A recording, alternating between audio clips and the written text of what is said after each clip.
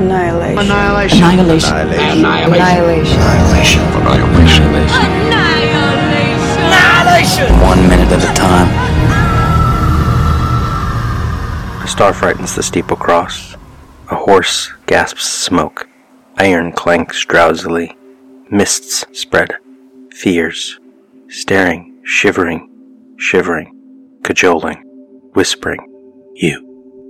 August Stram, guard duty. The guard tower. We are close on Lena, pulling slowly away from the eyepiece of her microscope. It is dark. She looks worried. Second 5, similar angle, but medium shot. She is hunched over a table, her hand on the microscope. She raises her head, puts her left hand to her forehead. She does not like what she just saw. She taps the fingers of her right hand on the table lightly, thinking. The camera slowly pulls away. Lena raises her head more, lowers her left hand to her jaw, looks at nothing, concerned. From the novel, quote, "My samples told a series of cryptic jokes with punchlines I didn't understand. The cells of the biomass that made up the words on the wall had an unusual structure, but they still felt within an acceptable range. Or those cells were doing a magnificent job of mimicking certain species of saprotrophic organisms. I made a mental note to take a sample of the wall from behind the words. I had no idea how deeply the filaments had taken root, or if there were nodes beneath and those filaments were only sentinels. The tissue sample from the hand-shaped creature resisted any interpretation, and that was strange but told me nothing, by which I mean I found no cells in the sample, just a solid amber surface with air bubbles in it. At the time I interpreted this as a contaminated sample or evidence that this organism decomposed quickly. Another thought came to me too late to test, that, having absorbed the organism's spores, I was causing a reaction in the sample. I didn't have the medical facilities to run the kinds of diagnostics that might have revealed any further changes to my body or mind since the encounter. Then there was the sample from the anthropologist's vial.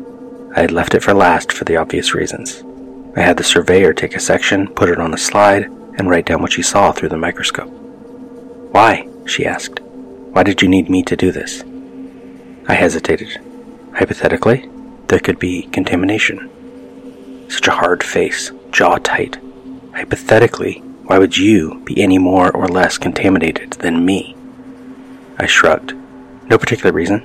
I was the first one to find the words on the wall, though. She looked at me as if I had spouted nonsense, laughed harshly. We're in so much deeper than that. Do you really think those masks we wore are going to keep us safe from whatever's going on here? She was wrong. I thought she was wrong, but I didn't correct her. People trivialize or simplify data for so many reasons. There was nothing else to be said. She went back to her work as I squinted through the microscope at the sample from whatever had killed the anthropologist. At first I didn't know what I was looking at because it was so unexpected. It was brain tissue, and not just any brain tissue. The cells were remarkably human, with some irregularities. My thought at the time was that the sample had been corrupted, but if so, not by my presence. The surveyor's notes perfectly described what I saw, and when she looked at the sample again later, she confirmed its unchanged nature. I kept squinting through the microscope lens, and raising my head, and squinting again, as if I couldn't see the sample correctly. Then I settled down and stared at it until it became just a series of squiggles and circles. Was it really human? Was it pretending to be human? As I said, there were irregularities. And how had the anthropologist taken the sample? Just walked up to the thing with an ice cream scoop and asked, "Can I take a biopsy of your brain?" No, the sample had to come from the margins, from the exterior, which meant it couldn't be brain tissue, which meant it was definitely not human. I felt unmoored, drifting, once again. End quote. Sheppard, off screen, whispering, "Hey." Lena turns her head, slowly at first, then faster.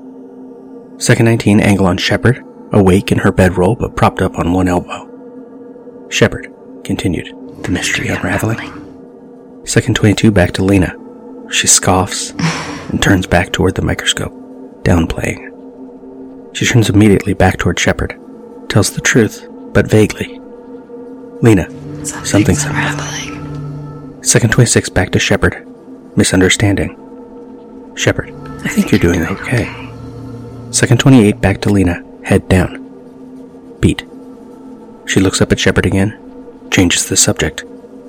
Lena, good Josie's getting some rest. Second 32, back to Sheppard. Sheppard, yeah, with the help of a little sedative. Second 35, Lena. Lena, how about you? Get some sleep? Second 28, Sheppard. In the script, Sheppard shakes her head. Sheppard, I need a horse trank to knock me out. In the film, she smiles slightly. Sheppard, son. Second 39, Lena. She also smiles. Sheppard, off screen, continued. I'm at least as freaked as Josie. Second 43, Sheppard. She takes a breath.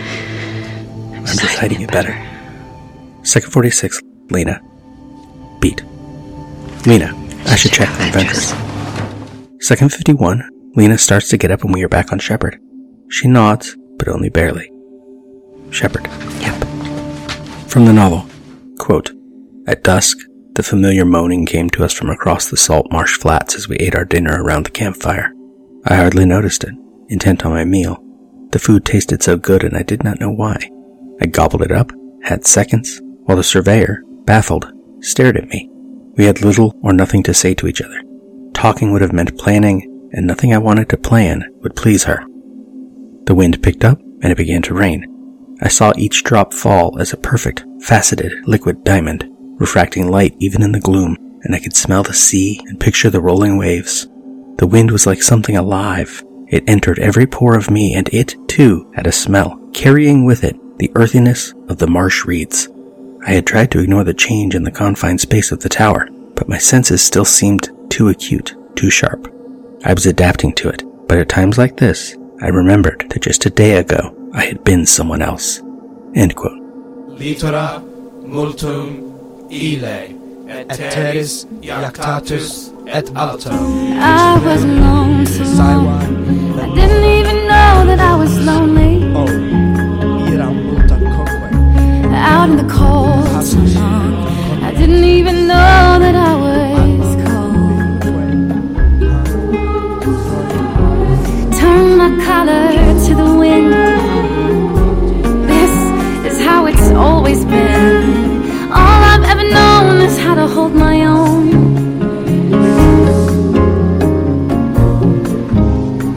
All I've ever known is how to hold my own. But now I wanna hold you too.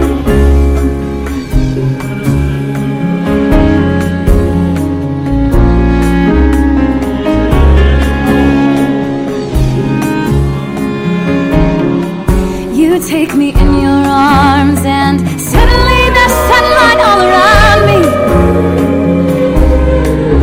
Everything bright and warm and shining like it never did before.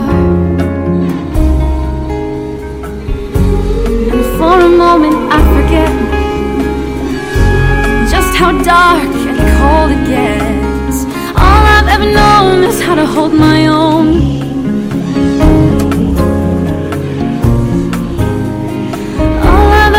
Is how to hold my own. But now I wanna hold you. Now I wanna hold you close. I don't wanna ever have to let you go. Now I wanna hold you tight. I don't wanna go back to life.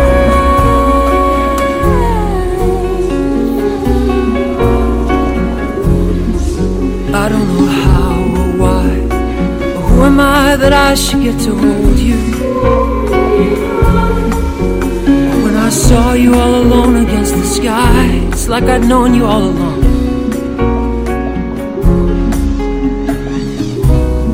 I knew you before we met, and I don't even know you yet. All I know is you're someone I have always known.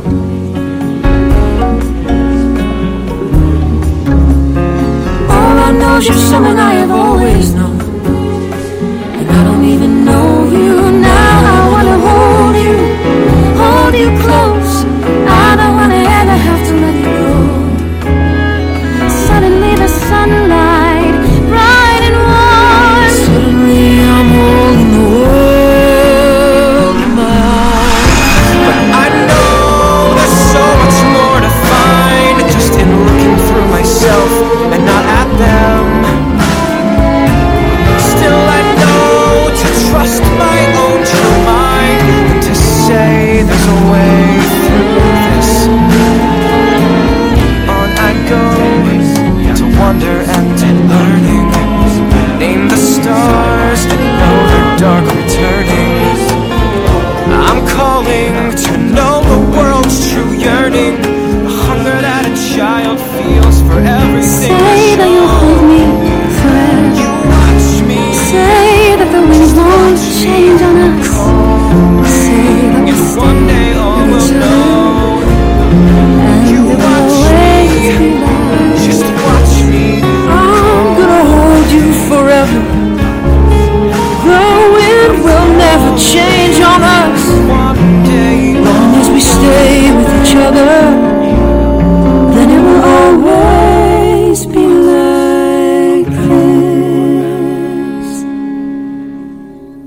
Second 55, angle on doorway from outside. Lena emerges, just strapping on her rifle. Moonlight through the clouds just out of frame to the left illuminates the wall of the guard tower. Lena walks to her right, stops. She turns back to her left, buttoning up her jacket, takes a step, and time runs out for this minute.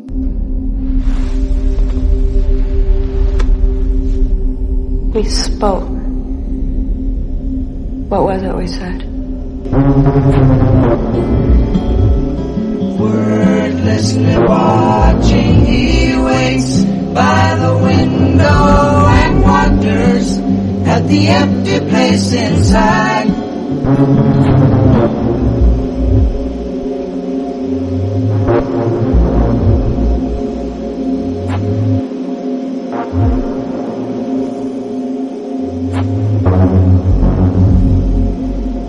Annihilation is all we are. Annihilation.